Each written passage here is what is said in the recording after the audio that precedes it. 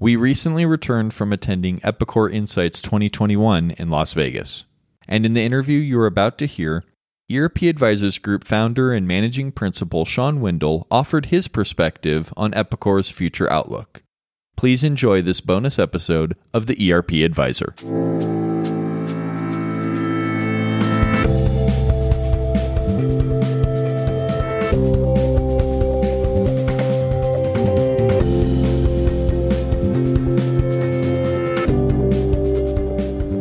Epicor is interesting in that they do have an influencers track for folks like us, for people that are working with clients, trying to help them resolve sort of selections and what do they need for ERP.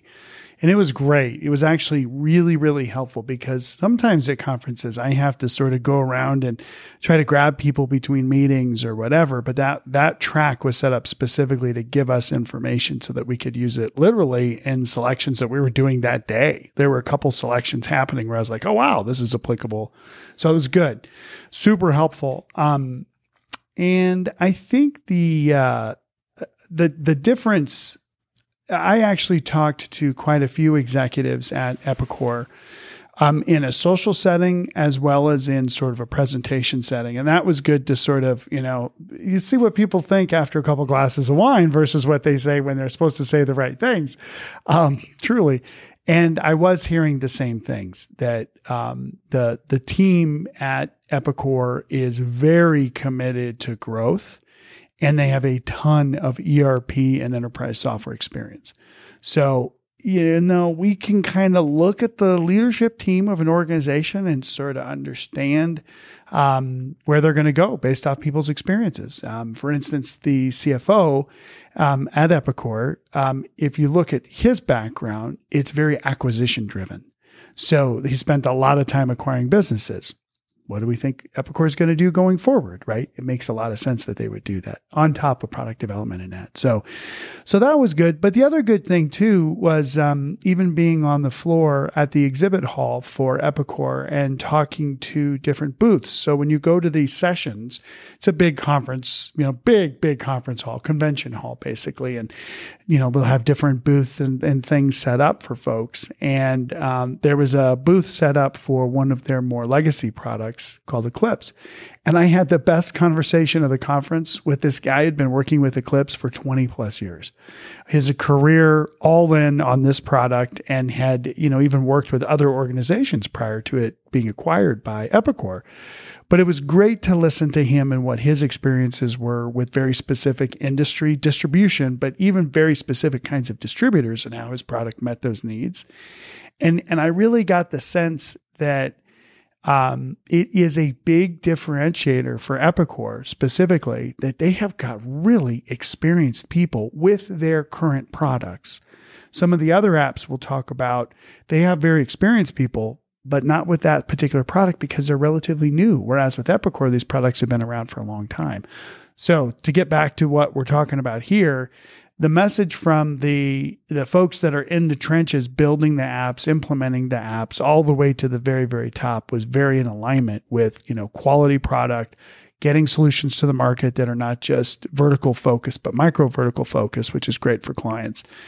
And then just overall, a lot of faith, a lot of confidence in the product that, frankly, as an advisory firm, we didn't have as much. And so it was super good to be on that track because we could see certainly there was sort of marketing and some public relations factor to it all for sure. But, this is all I've done for like 25 years. I can sort of cut through just what's the surface, the social veneer, if you call it that, to get down to what's really happening. And it's great to hear that, a lot of good things were happening, including even talking to some customers that were implementing these products. The company, their financial performance is very healthy. Now, they are a private organization, so we don't see their financials. But across the board, the leadership team was clear they're making money. And we're certainly seeing that in the industry right now, that a lot of enterprise software vendors are doing very well. But what I'm observing and sort of reading behind the lines, between the lines, so to speak, and sort of behind closed doors, is that Epicor is doing very, very well. I think a lot of free cash flow. The CFO alluded to that fact too. So that's great, right? Because you have an independent software vendor called Epicor, right? Which is a certain size. We know what their valuation is, which was about $4 billion. So we can sort of interpolate, sort of their recurring revenue run rates based off of multipliers and kind of work our way back to how much revenue they're actually making in a year. And that's helpful. And then we can look at moving towards more of a cloud. So this is important, right? That as Epicor goes from on-prem to cloud, it's actually more profitable for the software vendor to do that, right? Because they're getting paid every year. There's a curve that we have done so many times. It's usually about year 3, where if you pay on-prem or for licensed software, so there's a big chunk up front, you pay more in year 1, right? Than you would for a subscription, which is just the annual.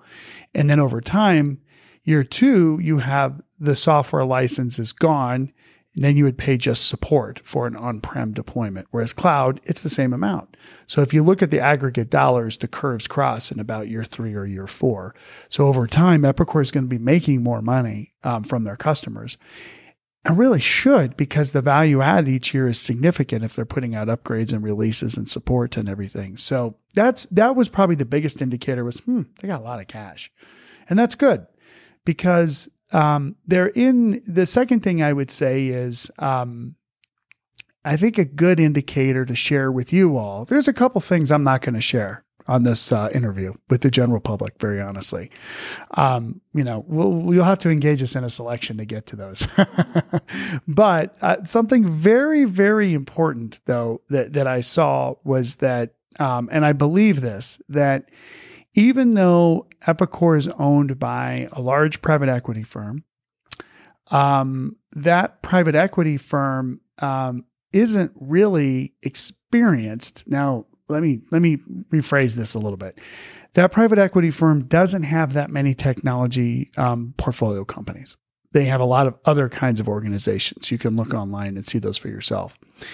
But the interesting thing is if you look across their portfolio, and I'm not an investment banker, and I won't even pretend to be an investment banker, but I will be somebody with my clients, with all of our clients throughout our organization, that I'm not going to put a client on an app that's going to change in the next year, that we should have known that, right? I've done that before, frankly, and it was the worst feeling in the world. How could you have put me on this product when SAP bought it, 4th shift edition for SAP Business One, and like literally SAP bought it and said, we're just not supporting this anymore. It's going away. And the client's looking at me like, you told me to run my business on this. So it just takes a couple of those times to be like, wow, I should have seen that freight train coming. So with that background, I do think that Epicor as an indicator, I think that the holding company, the organization that runs them, the private equity, is going to hold on to them for a bit because they're doing great with cash flow. They got a great leadership team.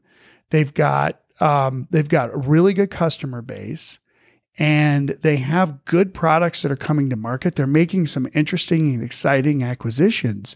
So you sort of put all of those indicators together, right? And it's like, they're going to make a run for it, and it's going to be it's going to be a fast run, and the executive team is going to make a lot of money from what they do over the next couple of years, and they're all in on it.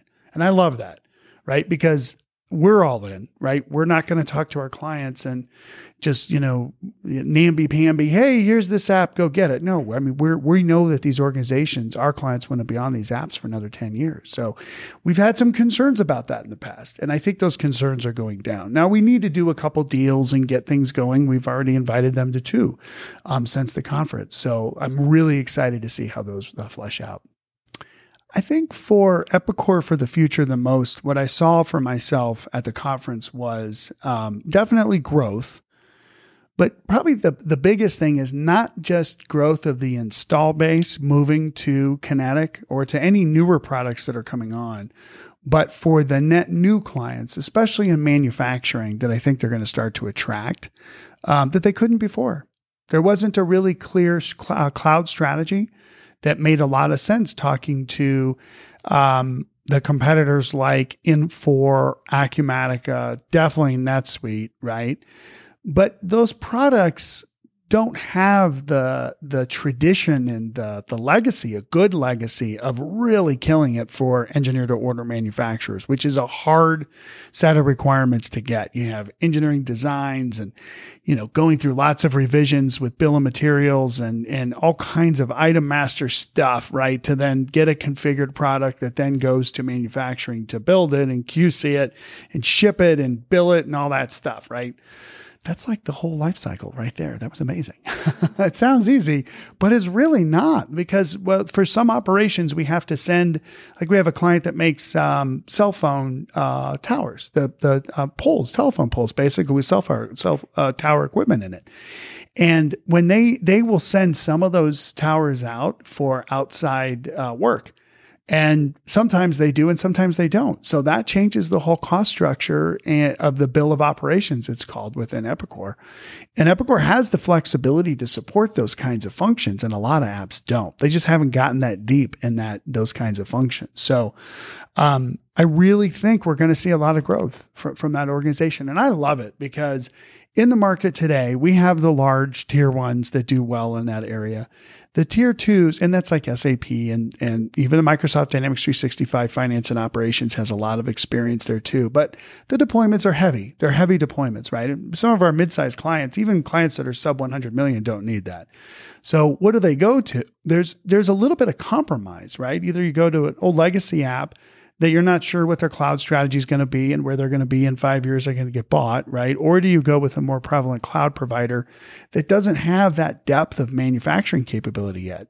So it's sort of like, that sucks. I hate to say it that way. I would rather have an app that's optimized for a mid-sized company, TCO is low, great cloud strategy, so we don't have to worry about backups and disaster recovery and cybersecurity risks, right? That's another one.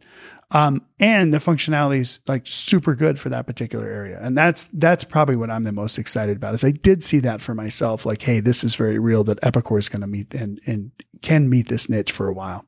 So one thing that folks aren't talking about related to Epicor that I see is, sort of an alignment. All these factors that make up a software selection optimal solution, right? Where this is all I've done for many, many, many years. And I have a lot of clients that rely on us, ultimately me, to give them, an answer to what is the right app. And we won't give it to them. We'll make them find it. But meanwhile, we're really doing all the homework to ensure they end up at the place we think they should. That's really the honest to gosh truth about our selections.